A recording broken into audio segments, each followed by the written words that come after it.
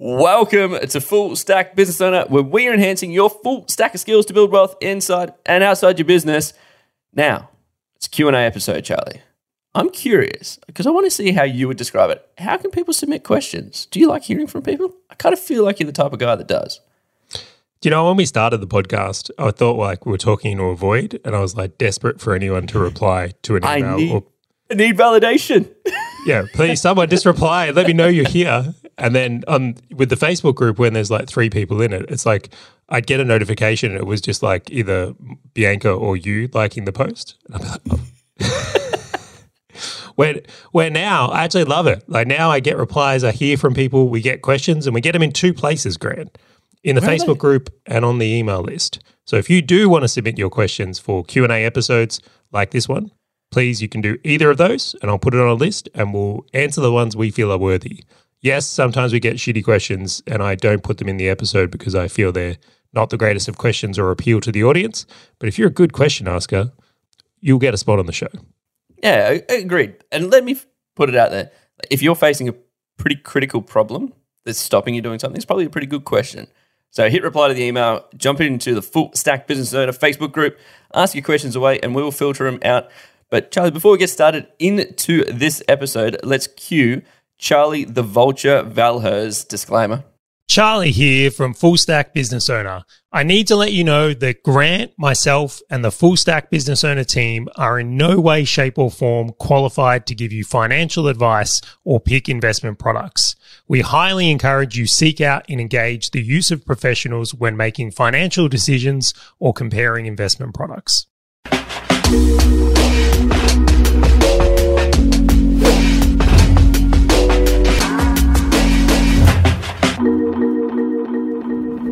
All right, let's kick into it. By the way, hey, how did I become the vulture? It was last episode where you're like, I'm just like a vulture to investments. And I'm like, totally, for everybody who's listening, go listen to the last episode. Charlie did say he was like an investment vulture. So there you go. I do actually feel like that. It's like, I won't lie on that one. But let's dig into the Q&A. Let's not get too distracted on this one. All right, what I'm going to do is I'm going to pick out the questions, Charlie. We're going to riff on some context and then we'll dive heavy into it. So first question that has come through, and we shan't name names. We don't want to sort of put anyone on the spot. But the question is, what does a healthy business look like for a business owner's income? So for a business owner who is generating income from their business, which is obviously what we all do, what does a healthy business look like? How should they approach this, Charlie? I love this question for many reasons, and I'll express why. I think that what business owners are often not aware of is how much they can know going into business. So they don't have to guess. And I think a lot of business owners are guessing. So I'll give you the experience here. When I started Valor Media, right, I didn't make an assumption that it would be profitable. I actually put in some research to work out the numbers beforehand. So I spent a lot of time going, okay, well, the cost of labor is this. These are the tools we need. This is what we're going to sell the service for. This is what the competitors sell the service for. And I actually worked out the margin and the profit and what I would be able to pay myself and the recurring expenses all before ever actually like even taking $1 in or really starting. What I did in previous companies were like, man, there's so much opportunity in running this ads agency. I'm just going to get into it and then like it's all going to work out. So I would look at this one if someone's in a business and they've been running it a while and they're starting to ask these types of questions, it will kind of point to me that they potentially, and I'll say potentially, haven't necessarily spent the time on research or looking at what the business could be prior to getting into it and then really adjusting along the way. That was going to be my critical point because I love this, which is we always get questions in which are always kind of symptom related, which is, oh, what do I do in this situation? And it's actually a symptom of like a bigger root cause. And so I love that you call that out, which is like when you start a business, you've already looked at profitability, or you should have already looked at the profitability of it, but it's not a set and forget. Right. We've spoken before about how, like, when I ran an SEO company, I kind of had this unique advantage with some profitability, and I never looked back at it until a couple of years later when I was like, my margins were shrinking and I was just trying to win work. And that's the key point, is coming back to it repetitively. Now, Charlie, we actually look at ours probably twice a week. week to realign, to reevaluate, to go, how far have we strayed from what we originally planned? What are we seeing in the industry, and how can we sort of readjust? And so always come back to that point of, if you're asking this question, well, why are you asking this question? Have you actually planned it in advance? But imagine someone sitting there now. Oh, go for it, Charlie. So before we go into that though, did you do any of that in your first business? Like in the original SEO agency, were you well researched, or or checked your margin beforehand, or was it a winging it thing? So it was a winging it to an extent. I knew how much it was going to cost me for a project, which was like a website. And then SEO, I knew the people that I needed, but then I never really calculated what would that look like for an income. It was like, well, how am I just going to make 7 figures? Let's just go hard and fast. I've done it for other businesses in the past, like years ago, but that was a set and forget, which is like living the actual pain. So when I had a service to office business where we did like virtual addresses and virtual offices, we kind of painted the picture on the wall, and they're like, oh, this is great, good margin. And they just never reverted back to it. So when we were like in the forest trying to like fight off the snakes and everything like that, we never went back up and looked at the whole forest and said, oh, wait, we deviated. So we discounted stuff. We didn't approach marketing and sales the same way, just because we never actually realigned and recalibrated. As a matter of fact, I don't think they've ever changed their price in like 5 years. These are why I bring this up is these are some of the ones that actually caught me out as well, right? So when I first started, my first business was actually eBay. And I think one of the great things about that was the whole game was you'd sit on eBay and see what people sell for. And then you'd go to like AliExpress or Alibaba and see what you could buy it for. And you were just looking for spreads. It was an arbitrage business. So like that was the business. So I think it ingrained in me a little bit of going, oh, this is what you do. Point being though, is when I went into agency land, the thing that I didn't account for was, to your point, is like we had a trophy client where we did work for free, but they used to send us all this work. But if you've got 10 clients and one of them you're doing for free, well, you're absorbing all the cost into the other ones and you get that margin compression, right? So you might think you have a great margin and then you don't, which was another one that kind of caught me out. And then not raising prices over the years, another one that kind of caught me out. So I can see how, point being is I look at this question, I go, I can completely understand why if someone hasn't been paying attention to their numbers in the way we're talking about right now, through a whole bunch of things, and I'm not trying to be critical, but it's like if you had kept your pricing the same, hadn't been necessarily watching your margin closely for a couple of years, it can just evaporate. Completely. And if you're not tracking like cost of tools goes up as inflation and the cost of the world increases, but so do employees, so do all of these things. But for some reason, so many people don't change their pricing, don't readjust their model to factor in all of these other pressures that they get internally for expenses to reflect it back across into what they're bringing in, which then ultimately, whatever the difference between your income and your expenses are, is the business owner's like wage or salary or whatever they take out of the business month by month, quarter by quarter, year by year. So when someone sits at that point, Charlie, where they're like, oh my gosh, ping, the epiphany light bulb has gone off of, holy smokes, I need to sort of go back to this pre-planning. Like, how can they approach their business that's currently running now and they say, oh wow, this is where I'm at, in order for them to maybe expand the margin so they can take some more stuff away? Like, how could they approach this? Yeah, so I do wonder if we do this too much, by the way, right? You've mentioned we do it like twice a week, and that's probably accurate. We're always looking at margin and ways to expand. But the thing I found most helpful in my own case, well, what's worked for me really, there may be other ways to do it, is like number one is awareness. Like there's the constant awareness of what my numbers are. So whether that's through weekly dashboards, my monthly reports, like a month never goes by where like, I'll put it this way, I'm never surprised when I open my bank account, ever. And maybe that's a great goal for some people, is to feel the same, where if you feel like you can just log in or get your reports and be like, that was unexpected, that would be a sign that the awareness thing isn't really there. We have that. What's the term? Charlie Mats. So that is a legitimate word. So Charlie just has these ways of looking at something, pondering for like 10 seconds. It's like, this is what it would be. And like, okay, I sit there and go, it sounds about right. And then we'll like do the maths and we're like, yeah, okay, that was way too spot on. Charlie Mats. Well, like when there's a chef that's like, in the kitchen, he goes, I need about that much spice. And it ends up being about the right amount of spice versus the person who has to like measure it out. Which, by the way, I am the person who has to measure it out when it comes to cooking. Like, I don't have those chef skills. Just drop spice. Just Yeah, but that comes from experience, right? So I've been doing these types of businesses for so long now that I think my projecting is become pretty strong, just like from knee-jerk reaction. But I still validate that stuff with my reports. Completely. Doesn't make it any less frustrating for Bianca when she has to spend an hour doing maths on a spreadsheet in bookkeeping to get a number that I'm like 1% out on. Yes, it is frustrating. I will represent her opinion. It is, Charlie. Yeah. So to the point, the second thing, the thing that's really helped me pass the awareness stuff is like scenario planning. And this is something I think you and I would do particularly well. So we have a spreadsheet, which we call our capacity forecast spreadsheet. And what we look at is like it's a whole map of the business with like all the clients on it and the projected revenue, all the team cost and the projected cost, all the tool costs. And then we go, well, if we were to do X, what would happen? Yep. So we go, if we started a new division that does TikTok ads, or we bring on a cost that's supporting Charlie's new idea for a podcast, which is called Full Bellies and Full Bank Accounts, which is a mixture of a cooking show and investing with me and Grant, where I serve him delicious food. Tell us if you like that idea, by the way. Tell us if you like that idea. I was seed dropping. We're seeing if we're going to get some support for it.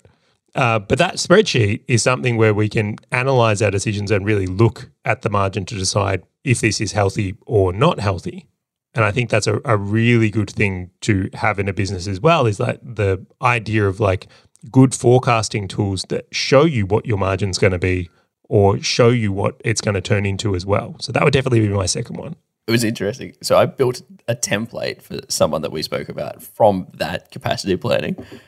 So there is no delete all tabs in like Excel or Google Sheets. I had to manually delete all of our scenarios one by one. Dude, there was like over 100 of these done things. I'm just like, delete. It was huge. Wow. All of these hidden tabs. I'm just like, delete, delete, delete, delete. Well, again, it's like I always like to share what's worked for me from the perspective of like, has it helped other people? And I don't want to pretend there's not other ways to do things. But let's say that spreadsheet's probably 2 years old, maybe. It is. That's probably and there's right, 100 different scenarios on it. That's how many. So that's one a week for 2 years. Exactly.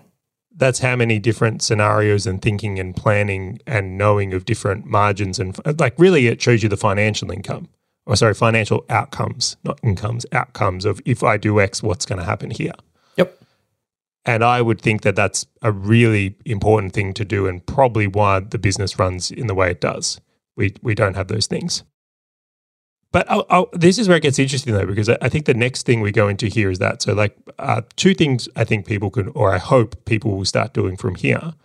But the next one is, and like the one that I would say I've been very, very impressed by that you actually did, was the reviewing of expenses to drive margin. So we used to use Frame.io and a whole bunch of other tools, and then you did like a roll-up of things to drive down expenses. I think there's got to be some sort of review process, which we are doing ad hocly, which I think may be more formalized, but we seem to do it frequent enough. Yep. The point being is that where you're actually going through things and going, well, where can I innovate, whether it's driving down expenses, what are the better ways to do business where I can improve my margin? I love that because the reason I love reducing expenses as much as possible is one, it keeps us super lean. But every dollar we save is an extra dollar profit, right? And so these little things that you subscribe to and you kind of put it on the shelf, or sort of these things that you thought you were going to use at some point but never did, or hey, the team really wanted a tool, which we had a spelling tool or whatever it was that like everyone was like, yeah, we want it. And then it turned out that no one used it. Like there was like, we were paying for like, 15, 20 licenses for this thing. It was like one or two people used it. I'm like, well, obviously you don't need it. I was one of those people. Completely. And so it's like, okay, cool. Like let's remove this thing. And it's just cutting back down the bloat because that expands the margin 100%. Whatever you remove is complete profit.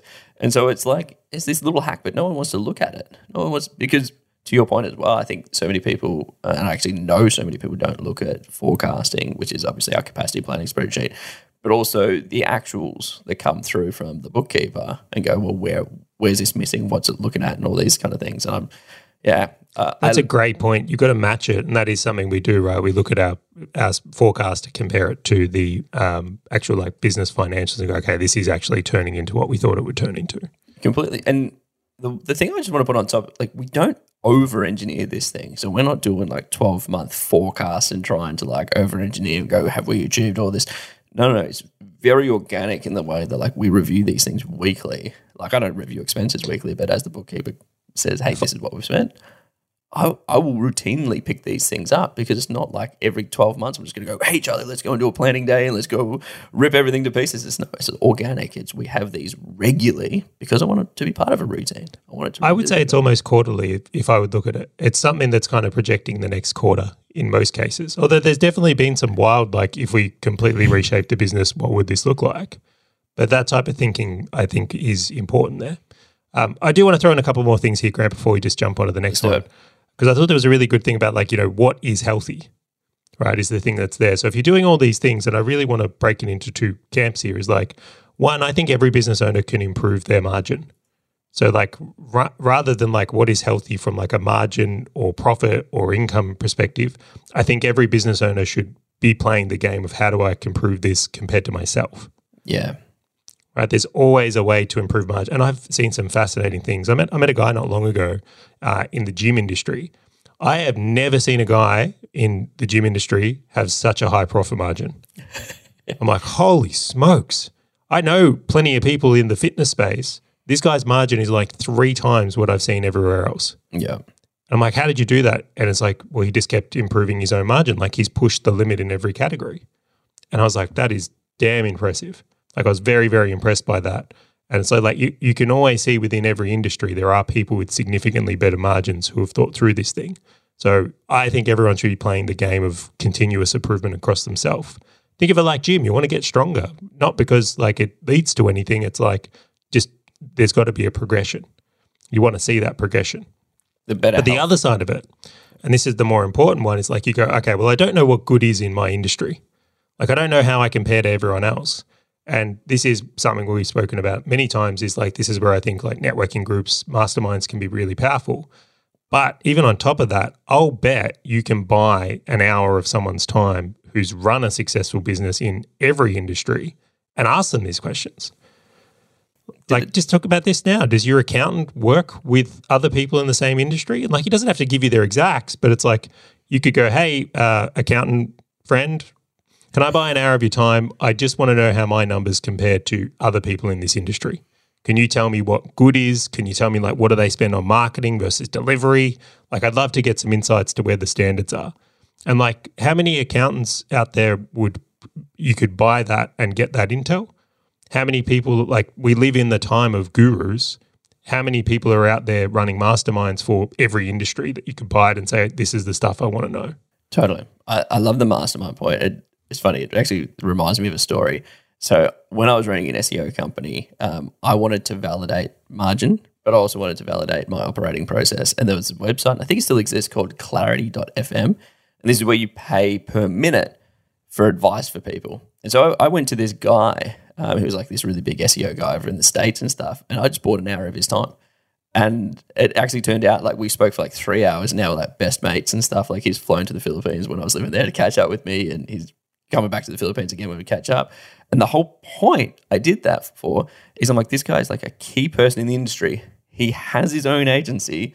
He is saying, I'm available to talk to people, and all I had to do was pay money. So I didn't even need to reach out and say, hey, Charlie, are you looking to, like, would you ever allow me to pay money for your time? No. He was up on a website, and I just booked it in, and I had all my questions prepared, and I exactly extracted out what I was looking for just from that.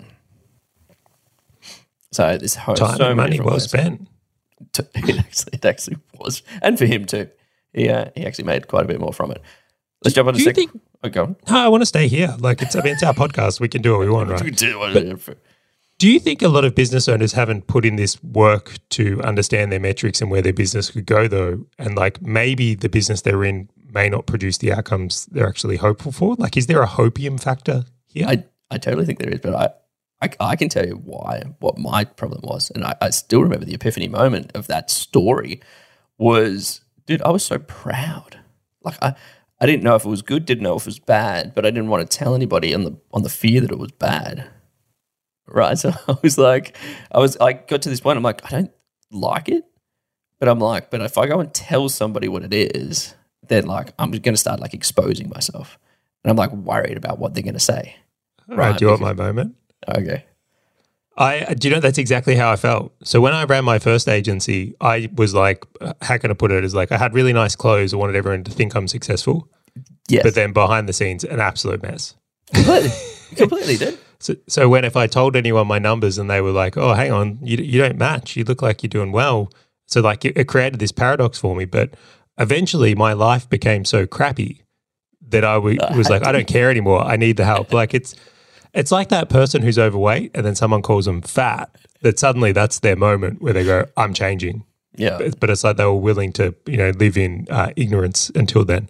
But to go on from that, like after that moment, I was running the agency and then I paid a couple of guys to show me how to run an agency properly, and I asked all those things and I was very embarrassed and all the rest of it.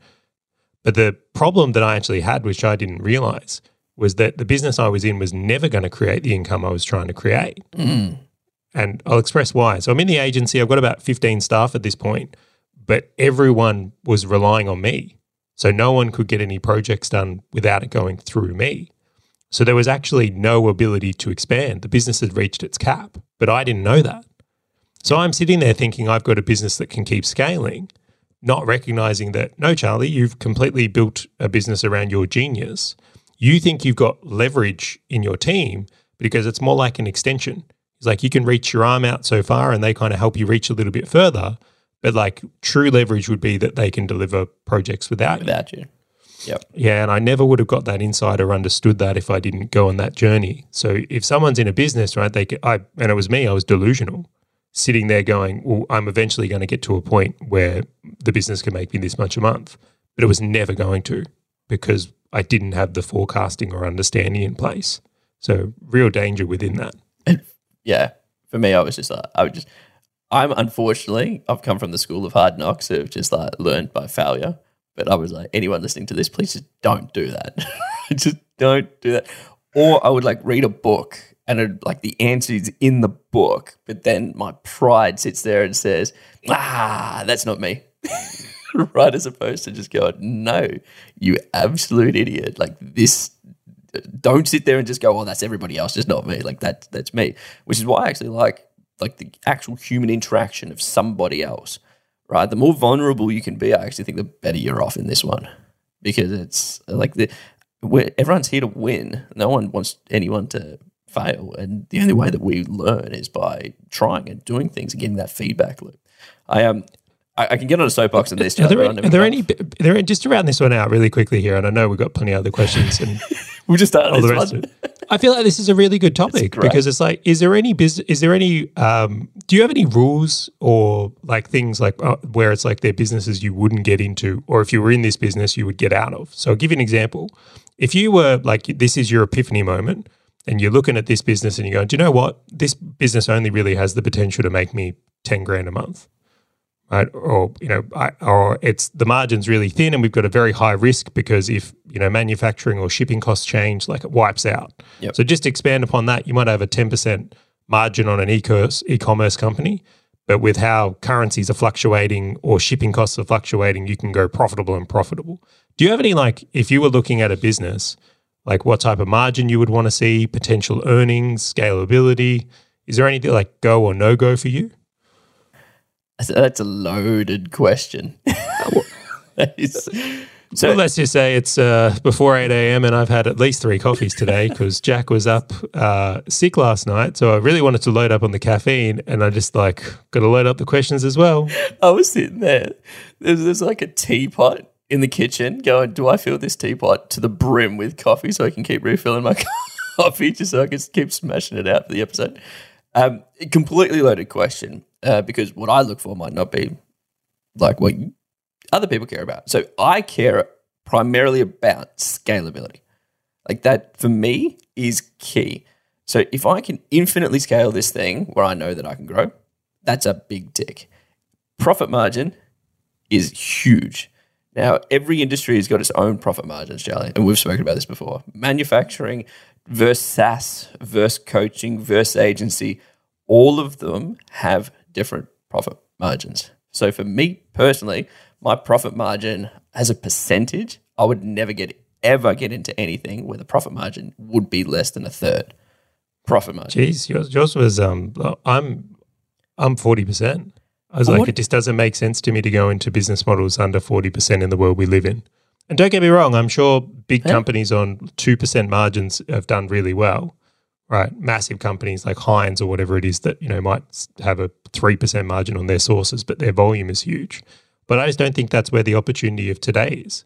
I think if you're in really thin margin businesses, the risk it carries is just not worth it. Are you going to be squeezed out completely? Now, have I seen businesses or have we had opportunities of businesses with less than 30%? Yes, but it's just not. It's not a game I'm willing to play. Hence why I loved SaaS so much with margins that were ridiculous. The only downside with SaaS, like you could get 70, 80, 90% margins on software as a service. But the only problem is it took you years to get there. Totally. And so that was, like the way it works, it can be like very thin margin in the beginning or like negative margin. Negative. You're losing money while you build and then it scales really well. And then I always feel that it's like if a business doesn't have the potential to support my wealth goals, that's just a straight no. So if you need 20 grand a month to buy properties and the business can only support 10 grand a month of profit, well, that's just an instant no for me. Like, I'm not going to do it. Did you start your original agency with a wealth goal? No, I started my original agency delusional. Say it with me. Delusional. I'm like, Ogilvy got rich in this. Surely I can. It's going to be a blue cow moment. Thanks, Seth. No, well, ignorance is bliss, and I'm very grateful for that. But I think everyone's first business is really where they get their school of hard knocks. And it's like, I look at that and go, like, I think of my first business as my university degree because I didn't go to uni. So I learned a lot through that. And I was very fortunate where I made some good decisions unknowingly. But then every business I've done from that or what I changed even when I was in the agency came from more experience. It's so funny. The more that we do these podcasts, the more it becomes aware that it's like just comes back to a couple of key critical points. It's like know the goal that you're trying to run to personally, and the business is a vehicle in order for you to achieve that said goal. And if you have a business that's not going to get you there, then why the hell are you even running it? Yes, totally. I am going to change to this second question, Charlie. Let's do it. Before we stay on our soapboxes and preach to people, I am curious for you, what do you have in place before you recruit? And it's two-parter. So what do you have in place before you recruit somebody in your business? And the second one is, what process do you have for recruiting people? So just on this topic when it comes to team in general, right? I really think of team as an asset for a business. And I know not people will give it that criteria often or think of it in that way, but I really think of like a team is so critically important. Business is a team sport. Even if you're in a very like low team business, you might have a couple of staff, you're probably dealing with other people, and that's where the team sportness comes into it. So business is a team sport. Now, the second thing I go from that is like, I find that most business owners go for cheap. It's really interesting where they're always looking for the cheapest hiring option rather than the right hiring option. And I think the first thing I really addressed is like, what's the best option, right? I don't want to necessarily fill the team with cheap options. I want to look at it and go, well, a lot of the problems that business owners end up with is because they don't have high quality team members who can solve problems for them or have things not turn into fires. The impact of hiring the wrong people, low quality people, not recruiting properly, all ends up that you end up putting out fires all day. And my experience, and Grant, I wonder if you back me up on this one, is like we've got some, I would say I'm very fortunate to have such a strong team, but the A players we have are twice as good as the B players that you could potentially hire. Totally. So like, and where I'm kind of going with this is more to the idea of like how I think about it beforehand of like, if I'm thinking about it in the idea that I've got to have an A player because it's going to cost me twice as much to have two B players to do the same role, or that this is a team sport and it's like, if I'm in the 90s and I'm running the NBA, I want Michael Jordan. How many of my problems go away if I've got Michael Jordan on the court? A lot. Yeah. So they're the things that I put into this team question here. So personally, then going into the idea of like, well, what do I like to have in place beforehand? Number one is some cash buffers. When you're hiring new people can be expensive, and getting them up to speed to actually like be a income producing asset in a business, because I think of them as an asset, that can take time, right? So if you've got a new person coming on, I don't expect them to be at 100% efficiency from day one. Like there's a ramp up. So that's number one. Number two is for beforehand, I would really think about just like really well defined what someone's actually going to be doing. I've had like terrible experiences, and I hate to admit I've done this, where I've like hired someone and the role's a bit vague, and I'm like, they'll kind of grow into it. They'll work it out. We'll define it as they go. I'm like, oh no, Charlie, I interviewed this great person. I just think they're a really good person. They fit in the business quite well. Yeah, but what would they do? They're just a great person. We'll figure it out. It never works. Have you ever had it work? Never. I've never seen it work. So I'm going to go back to a couple of points that you've said before we continue on, because the next stage from this is just the recruitment process, because I think you hit on 3 killer things. I got a story for every single one. Lay it down. So the first one, which is like treat and think of your employees as assets. So firstly, in my SEO agency, I have gone on record as being interviewed on Chris Ducker's for his book, Virtual Freedom or whatever it is. So I'm part of the bonus series where I've gone on and said, hey, when I recruit people, I go for people with no skill, because I've had challenges trying to retrain them on what to do. And so what I did was I actually went for people with no skill, and then I had a great training process and great processes in order for them to execute. You know what's just easier than that, Charlie? Just recruiting people that are good at what they do. Do you know this, like hire on attitude and then train them? Yeah, I actually think that's terrible advice. I think hire on someone who's done it before for 3 years in a similar company to yours. Yeah, so I had a mentor tell me, which is like I evaluate 2 things, like their willpower and their skill set was the 2. And they're like, and they're willing to recruit on willpower because they can educate skill set. And I'm like, but why wouldn't you just have both? Like, why wouldn't you pay a little bit more and just have both? That's such a good point. It's not an and or, isn't it? Like someone can have a great attitude and experience. It can totally. happen. That's what you're looking for. That's what you're looking for. So to go for that, like I was not treating my employees as assets. I was treating them as like a commodity that could be retrained and transactional and all these fun things. But in hindsight, and it happened after the fact, just recruiting people who were good at what they do would have just helped me 10 times, because what you touched on was all of these random questions where they don't understand the context of what they're doing because they were never sort of brought in and the training didn't factor it in and all these things. They were just going from the top to bottom of a process and just only focusing on this one thing. When a curveball came at them that wasn't outlined in that straight line that I had prepared, it was like, what do I do? Oh, what do you mean you don't know what to do? Well, you only told me to do this. No, this thing zigged when it should have zagged. What do I do when it zigs? I'm like, oh my gosh. Yes. Do you notice? I've seen this many times and even done it. And I will preface this: we have some people in our organisation that came on as like junior writers that have just like now they're managers, and it's been amazing to watch them excel and learn and grow. And it's like it's phenomenal. It does happen. But I will say this: I've seen many business owners like almost like try and promote people up into roles rather than hire people that have done it before. And I think that at times they don't necessarily measure the opportunity cost because there's so much learning. Like it's going to take that person 12 months to get good at that role, where they could have had 12 months of someone executing it based on their past experience. Like you can go very fast when you're bringing people in your organization like that. It was really interesting. And I saw this through one of the software as a service companies when we had 9 developers here in Melbourne. And the way that organizations usually sort of promote people is promoting the technically strongest to the next position. So it's like you're really good at coding. So these were developers. You're really good at coding, which means you're better than everybody else at coding. You should be a manager.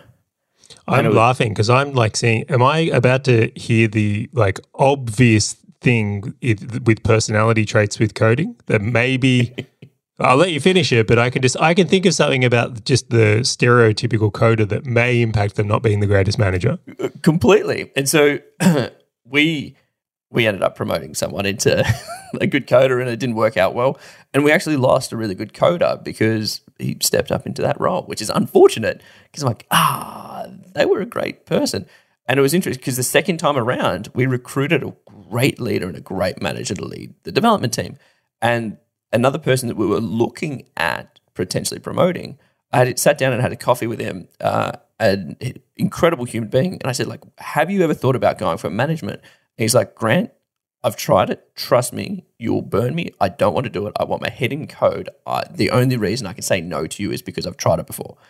He's like, I'm a technician. I like coding. He's like, this is not going to work out well. And I'm like, okay. You see this in sales as well, right? But with the coder one, just to unpack it, right? Coders are often very introverted, technically strong, where like a manager is like high EQ. You need good people skills. And I'm like, that is so counter to what would have someone be successful. And I'm sure there's some unicorns out there that have both. But as a general concept, I would say that would be one of the more difficult ones. Salespeople as well, right? There's often these like sales superstars that are really good at sales, but their management skills are not great. What about marketing? Marketing, totally. They could do really good marketing, but they could never educate other people how to do it because they have so many knowledge levels that they've gone through. There is no reason to throw shots in this podcast, right? Stabs at me. Stabs done. So that was my first point on why I loved your concept around like employees as assets, because I completely agree. The second one was around cash buffers. And I think so many people don't understand this. And you have this great story around in your agency when you scaled so quick that you didn't have the cash buffer and the cash flow to support it, where you had sold a whole heap of things, but you didn't have the team like as you were growing the team. So your costs for the operations of the organization were exceeding the speed that you were getting cash in. And I actually spoke to an amazing woman. It was probably about 2 weeks ago. And so she's doing $5 million a year in revenue. She's a services business, and she's going and expanding in the United States and already has about contracts for about $15 million in services per year in the United States. And I'm like, well, what's your biggest challenge? And you know what she said? She's like, I have run businesses like this, and my challenge is cash. And I'm like, what do you mean? You've got $15 million in sold. She's like, yeah, but I got to go recruit 30 people to go and deliver the services I've sold. So she's actually gone out and is raising $1 million as cash buffer just to go and fund her in her growth into the United States. I'm like, you have played this game. That's exactly what I wish I knew how to do at that time in my agency. Yep. It would have changed what we were able to do. I was we'll call it young and dumb, right? That's the move. Exactly. I'm like, you have done this before. And so she was asking my advice on, does she sort of give out equity or should she raise its debt? And I talked to her about debt and all those kind of things. But I'm like, that is the level of EQ as a business owner, not to that scale potentially, that people need to be thinking about. Now, if you're recruiting one person offshore, it's probably not going to be a massive hit. But if you're recruiting an entire team to test something out, like you need to consider cash buffers and cash flow in order to support this growth. Well, we've done that. We've brought on an entire pod, right? You can't deliver some of our services. You need 5 people to deliver because you might need a video editor, a writer, a manager, like all these different things. Like you can't just hire. Well, what are you going to do if you've got a video editor and then no publisher or writer to go with it? So it's like sometimes you do need to bring on teams, and we have done that. My rule though is like for every employee you want to bring on, it's 3 months of their salary is the buffer. Yeah. So if a person costs 10 grand a month, roughly, you need 30 grand in buffer to allow that person to come into the role. I love that rule. That's great. And actually, 30 people, that would probably apply quite well to this girl who's expanding into the States, noting that she's got to factor in offices and stuff like that. And then your third point that you mentioned around like you have to have a defined role in the organization, I'm going to put a plus on the side of that, and you need to know what you're willing to pay for it. And I got a story as well for this. So down. I was talking to one of the co-founders of a software as a service company that I invested in over in Perth. This would have been last week maybe. And he was interviewing for developer roles. And he's like, I need just to do a sanity check against you. He's like, I found this great senior developer, but he wants 3.5 times what we're willing to pay. And they were kind of looking for juniors. And he's like, I think it's going to be the right thing. And like they've just raised a bit of cash, which we'll talk about in a future episode and stuff. And he's like, but I think this is going to be the greatest decision. And I'm like, okay, one, what are you looking for in the organization? Like, who are you actually trying to hire outside of this opportunities come and like, oh my gosh, a shiny object, right? But the second one is, well, what would you actually pay? I'm like, you're now talking about getting one guy instead of 3.5 other people that you were originally looking for. Are you actually going to get like an ROI on this thing? And so we had this great conversation around like the difference between juniors and seniors and the price for that. And I said, you know what? If you want a senior, I understand, but cap it. Like, know what you're willing to pay. It's no different to when you're trying to pull in a customer and you having a price. Like, you know the price that you need to sell that thing for your profit margin. It's the same with employees. You need to understand what you're willing to pay them and not let them dictate what it is. So we went back with a counter offer. So remember, this guy asked for 3.5 times what he was willing to pay, and he went back with twice, like double what he was willing to pay, which is, I'm like, hey, you're overpaying for a senior, but no problems at all, go for it. The guy accepted like that. And I'm like, this is why you need to understand. He negotiated well is what I'm going to say. Because I'm like, he didn't even flinch, which means, and so this is why you need to understand the role that you're recruiting for. Because like they weren't recruiting for a senior, now they're paying for a senior, which I think is probably a good idea right now for where they are. But I'm like, but if they had just accepted what this guy was like looking for without thinking about what they need, what they can budget for and all these things, it would have been a very different scenario that probably would have been horrific in a couple of months' time. Completely. All right, I'm going to throw some quick questions around this one because I think there's some really important things around it. What do you, like from a weighting perspective, like we get resumes and applications, interviews, and then test tasks. And I think everyone's kind of aware with the idea of that. How do you weight these things or think about these things? Like are you more like an interview guy where you feel like you can read them and that's more strong for you? Are you more like, all I care about is the test task, their application? Is this just a filtering thing for you? You've done a lot of recruiting this year, Grant. I'm curious of your thoughts. I've done a lot of recruiting, full stop. I love this. So I actually kind of come back to that willpower / personality and skill set. And so the way that I think about it is like the skill set is defined by the challenge. And I can kind of improve. If I know what gaps you're deficient in, I can probably improve that with the existing team and some training and stuff like that. Like the managers will help you with some of that stuff. So that's almost like the challenge to me is almost like a filter. Like, do you have a turnkey ability where the challenge I'm sending you is majority of what your job's going to be? And if you can do that well enough, then okay, no worries at all. I can see what gaps. Just for context, a challenge is a test task for anyone coming through. That's an internal term. For a developer, you'll give them like a coding challenge where you say, hey, build this thing or change this thing that pre-exists. For like a content writer, you'll say, hey, write this thing. Video editor, hey, edit this thing, kind of thing. So that one's more of a filter. But if you fail the filter, you can't go to the next one. But if you're above like a 70% for me, and I can see that you have great foundational skills that I could just improve on, and you just probably never faced those challenges before, great, you're through. Like it's not an on and off switch. It's fine. Like as long as I go, yep, I can see where your gaps are, happy, I'll bring them into the interview stage. And then the interview stage is where I grill them on the challenge to see how they can take feedback, how quick they can pick up new concepts, because I'm like, hey, this is what you did wrong. What would you do now? And if they can articulate it back to me, I'm like, oh, you can solve problems now. But then I'm looking for willpower, passion, etc.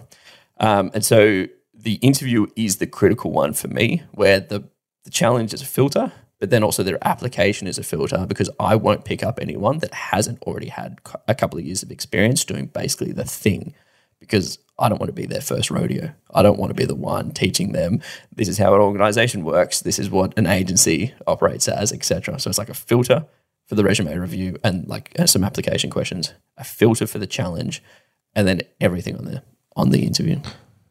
I want to ask a question on this one, because we're kind of like universally talking about hiring a developer is the same as hiring a manager, right? In that ideation there. But I would say right now, when I've hired, let's say, developers in the past, interviewing a developer when they're often very introverted and not the greatest communicators, versus managers, which are like often very like high EQ, very bubbly, very talkative people.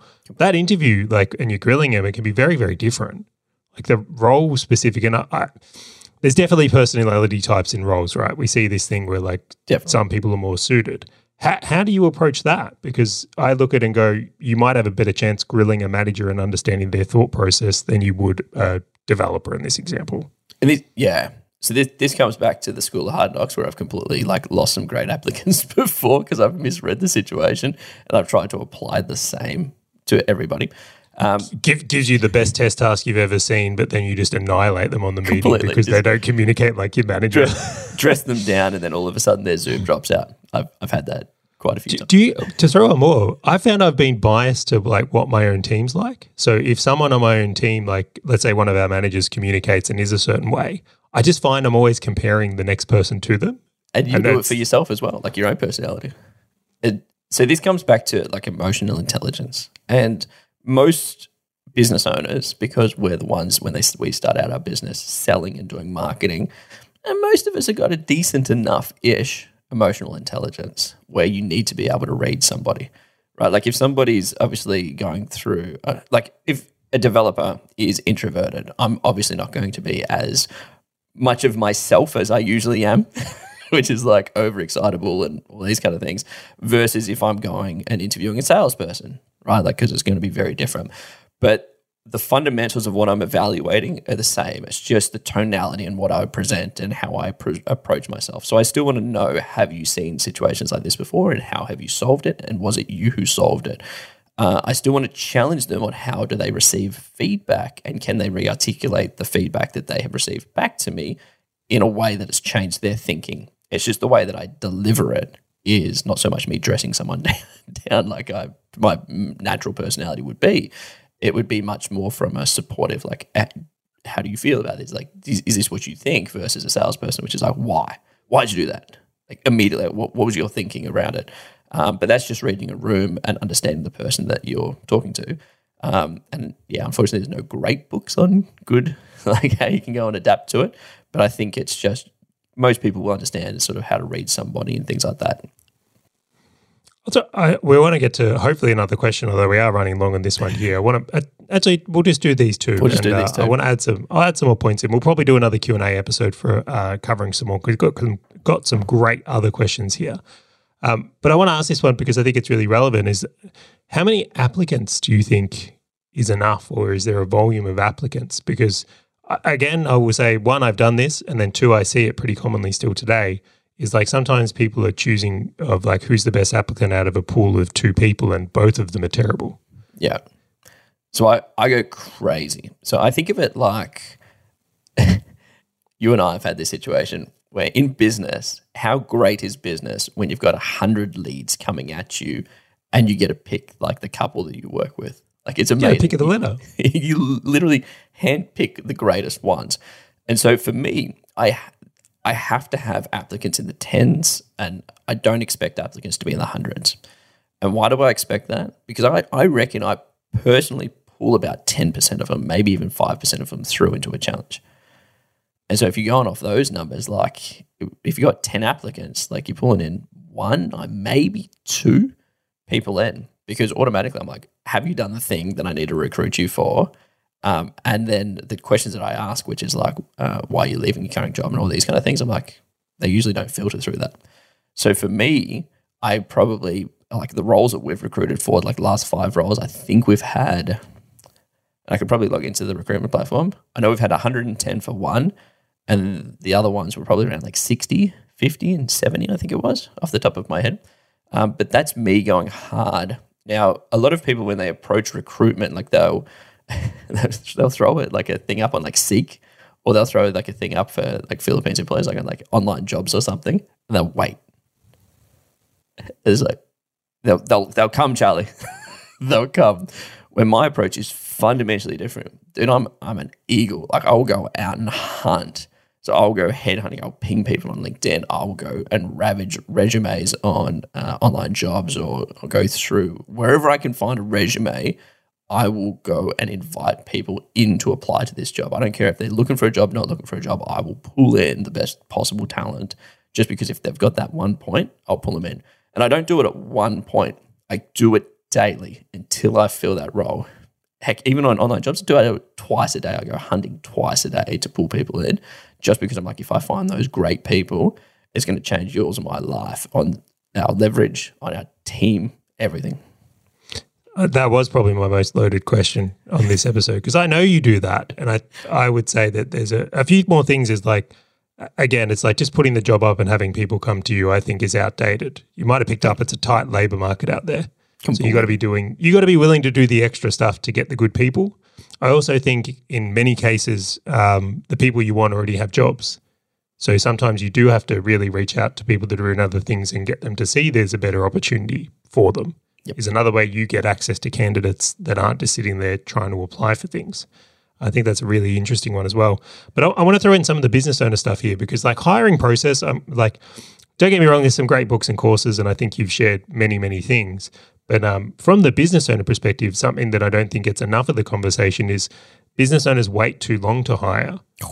Yeah. And then they're desperate for someone, so then they don't have the time or ability to get enough quality candidates or do the work that you're referencing here.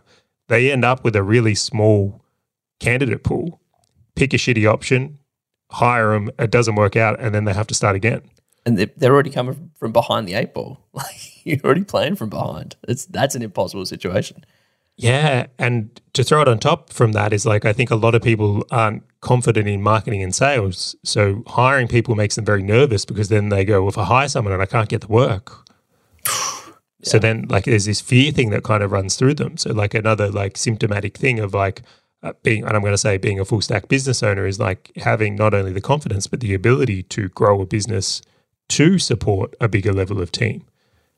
And this comes back to what we were talking about in the first question as well. Like if you've planned for these, like if your margin's so thin, how can you have a bench? Like we literally have a pod available at any one particular time for these exact reasons, because it's factored in to the prices that we charge, because it's like, well, yes, these people will produce things, but if we need to scale, like bam, like if we've got an ideal client that just knocks on Charlie's door and just says, I want this thing, and we're like, yes, we want to work with you, etc. It's there. Availability is there. Capacity is there. But so many people don't have that bench available, which means it's like, okay, Charlie, I would love to take you on, but just wait, because I got to recruit and then train and then do all these things, or I'll pull you in and I'm just going to absolutely max out my team at the moment because they're already working on things, but I really didn't want to lose this opportunity. And so now I'm going to kill my team, which makes my problem even worse, because now my team's going to be maxed out, probably leave, which means now I'm not recruiting for growth. I'm recruiting to refill and then trying to grow on top. And it's this forever cycle of people just going, oh my gosh, I'm in this grind of recruitment, which then leads them to exactly the point you said, picking up B players and even C players and just trying to do with what they've got because they want to get back to selling. When it was pointed out to me that the most expensive thing in a business is hiring the wrong person, when you actually lay down the maths of like, if you go through this entire recruiting person, hire someone and it doesn't work out, that you actually lose 3 months. Yep. And it's the cost of that 3 months you should be measuring. Totally. When I actually did the maths on that, it made me take recruiting so much more seriously. You know, yeah, on the other side of that, like having available people, like, and I'm just going to choose my words wisely here.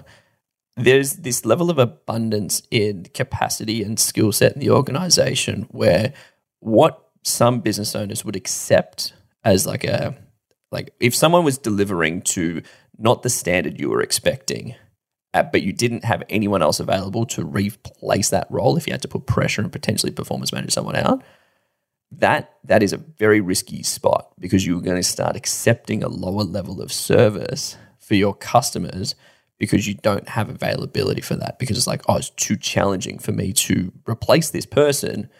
I will just accept it and I will eat glass and I'll try and fix it myself, as opposed to going, hey, maybe you're not the right person in the right spot, etc. Now I've got this other person that I can help fill that in, and going and recruiting from there.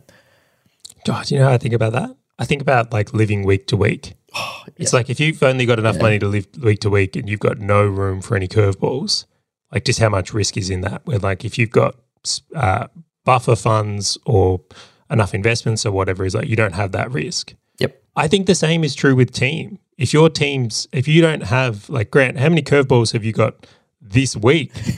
Heaps. Dude, we know those curveballs. Yeah, but we know they're coming. That's the expectations, where I think a lot of business owners expect things to run perfectly and like they're not going to get these curveballs where it's like, what if all your team only needed to be at 80% capacity and there was always room for curveballs? Like how much better could a business run if there was room to take on challenges when they come because we know they're going to come? Yeah. Like what if? And I think recruiting is a part of that, and having that type of mentality, you show up differently in business. Totally. If you have great quality people and they have capacity to do work well and you've got spare resources to tackle any challenges, that's when business, I think, can be very, very different and also wildly profitable if you're doing it right. I totally concur, because as a business owner, you're coming from a position of an abundance as opposed to a position of like scarcity. One more point I'll throw in on the recruiting one that I've just become a really big fan of. One of the things we do quite often is when we bring on someone new is they shadow with someone else for a week or so, depending on the role. And I have found that to be one of the best ways to get new talent up to speed quickly rather than them kind of like starting in their own role. Totally. So like if I'll use an example, let's say someone comes on and they're going to be a manager. If you can have them work with another manager for a week, even though they're not producing any output, in that week, they pick up so much from that person that when they do start managing for themselves, I've really noticed that they're like over let's say the next 4 weeks, they get way further and become way more productive than they would have if they'd have just started managing things themselves. Yeah, so we break it down, and because I like that, and I want to extend it onto the next couple of weeks in a bit more detail. So the first week is literally just shadowing and watching some trainings and sort of getting familiar, right? Second week is them starting to do the thing with like a hawk, just sitting over the top of them going, hey, you do this, change this, approach this slightly different. Like it's almost like having a buddy. So the first one's like training. Second week's like having a buddy system at like a tiny, like a quarter of their capacity of what they should be. Then the second week is them picking up more like 50% of their capacity, where they're starting to become more autonomous on the first, like whatever they were working on the first week, now it's autonomous, right? But they're still picking up these new things and they're working with another person whilst they're doing that. Third week, think of it like 75%, the other person's still there just helping them out. And the last week, it's almost like, great, all right, Charlie, you do the thing. I'm here, all questions, I'll jump on calls, I'll help you out, but I'm just going to do a quick QA or quality assurance across what you're doing before you send it out. And then the fifth week, all right, you're free to go. Now, that is how we try to do it across most roles, but some roles are pretty much turnkey, which is where that 1 week, like if you're bringing on a video editor, I just got to train you around how we do the thing, but you're pretty good at it anyway. Just go and do it. Like you can go and do it. We might not hit you 100% on your second week, but go and do the thing. We're here to support you. One question I got for you, Charlie, because this is something that I was talking to a gentleman that we know yesterday about this point. Having one person with one skill set for one role, do you support that, or do you always think that you should have two people with the same skill set for the same role for redundancy? Like, how would you approach that? Like, for example, if you were doing video editing for people and it might just be a small part of your service, or you might just be starting out or whatever the situation may be, and you only have like one video editor, would that freak you out? Or would you be completely okay with that, noting the reliance on that individual? Because I know that there are quite a few people out there that say, no, you need to always have two of every single role. So if one person leaves, you've got someone available to go and pick up the thing whilst you recruit for others. How do you think about that, and how do you approach it? Yeah, well, let's just go through this. Is like in the 90s, like if you're owning the Chicago Bulls, you're the owner, and you've got Jordan, the star asset. What if he's sick? What if he's away? Like I'm like, whoa, this is pretty risky. Now, I realize in many, many businesses and many, many circumstances, and we can even make this about investing. Imagine you've just got one investment, no diversification. How do you feel about that? Great. Yes. I love that. Yeah. So if you had everything you have in one house, how do you feel? For me, terrified. Absolutely terrified. And so this is where it kind of ties into what we talked about at the start. This is like business model design stuff. Like personally, I wouldn't own, run, or get into a business that carried that type of risk. Now, that doesn't mean a business isn't going to have that risk when they're starting out, but I feel like the objective should be over 12 months or whatever it is like you get to that stage. Yes. So in the media company, right, yes, there was a point where we had one video editor, but that was never the intention of the business. It was going, okay, we're going to get to a point where we have several video editors, There's a point in time. several designers. So I decided it was less risky to have a bigger company with multiple people who can do a role rather than one person risk. One person risk is incredibly dangerous when it comes to business. And it looks like I've got a little friend out the window trying to squirt me with a water pistol here. Hello, Jack. Hey, buddy. Dude, I love this podcast. So good. Should we wrap it up so you can go play with Jack? Do you know what? I think we should. Absolutely should. And we'll shoot the second half of this Q&A at another point. Please, as we've said on this podcast already, if you want to send me an email or reply to us in the Facebook group or check in on the Facebook group, you can send them in here. In the next Q&A, let's focus on the wealth questions. We've done quite a few business questions on this. We'll do a wealth Q&A next. Totally agree. And I love how a lot of these questions do weave into wealth creation as well. Yeah, well, let me just go through that. I think it's really important here because people may not connect the dots. Is like, if you have a great team on the thing we've spoken about here and you improve your hiring process, that's going to help you create the profits where you can potentially invest better. Not only that, all the hiring things we've just spoken about, well, I have property managers. Yeah. I have wealth team. Yeah. Like these things transfer straight over from here. And then the second one I'll say is like we've mentioned like what's a good margin? In the first question here where we're talking about, how should the business pay us and all the rest. Same things apply to wealth. Yep. Like what's a good investment? What would you accept from a yield or a capital growth rate, Grant? Do you expect for it to increase? But you can design and forecast. Do you have a forecast at all for your property stuff, Grant? Dude, that thing has tabs on tabs. Yes. And this is the thing and premise of this whole show is I think when people can recognize that it's all business, like wealth is a business, it's just a different business than potentially the one you run day to day. All these skills transfer straight across from one to the other. And that's what being a business owner is the superpower of. Yeah, it's a unique you can transfer. Yeah, it transfers all across. Totally. So if you're listening to this and you're sitting there going, holy smokes, you've unpacked a can of worms. I got 1,000 more questions. Just reply to Charlie's emails and just say, hey, I'm thinking about this. This is a challenge I'm posing. Or head over to the Facebook group, Full Stack Business Owner Community. Ask your questions in there because I love these Q&A episodes. And I just want to say thank you to everybody for subscribing. And we look forward to catching you again on the next episode of Full Stack Business Owner.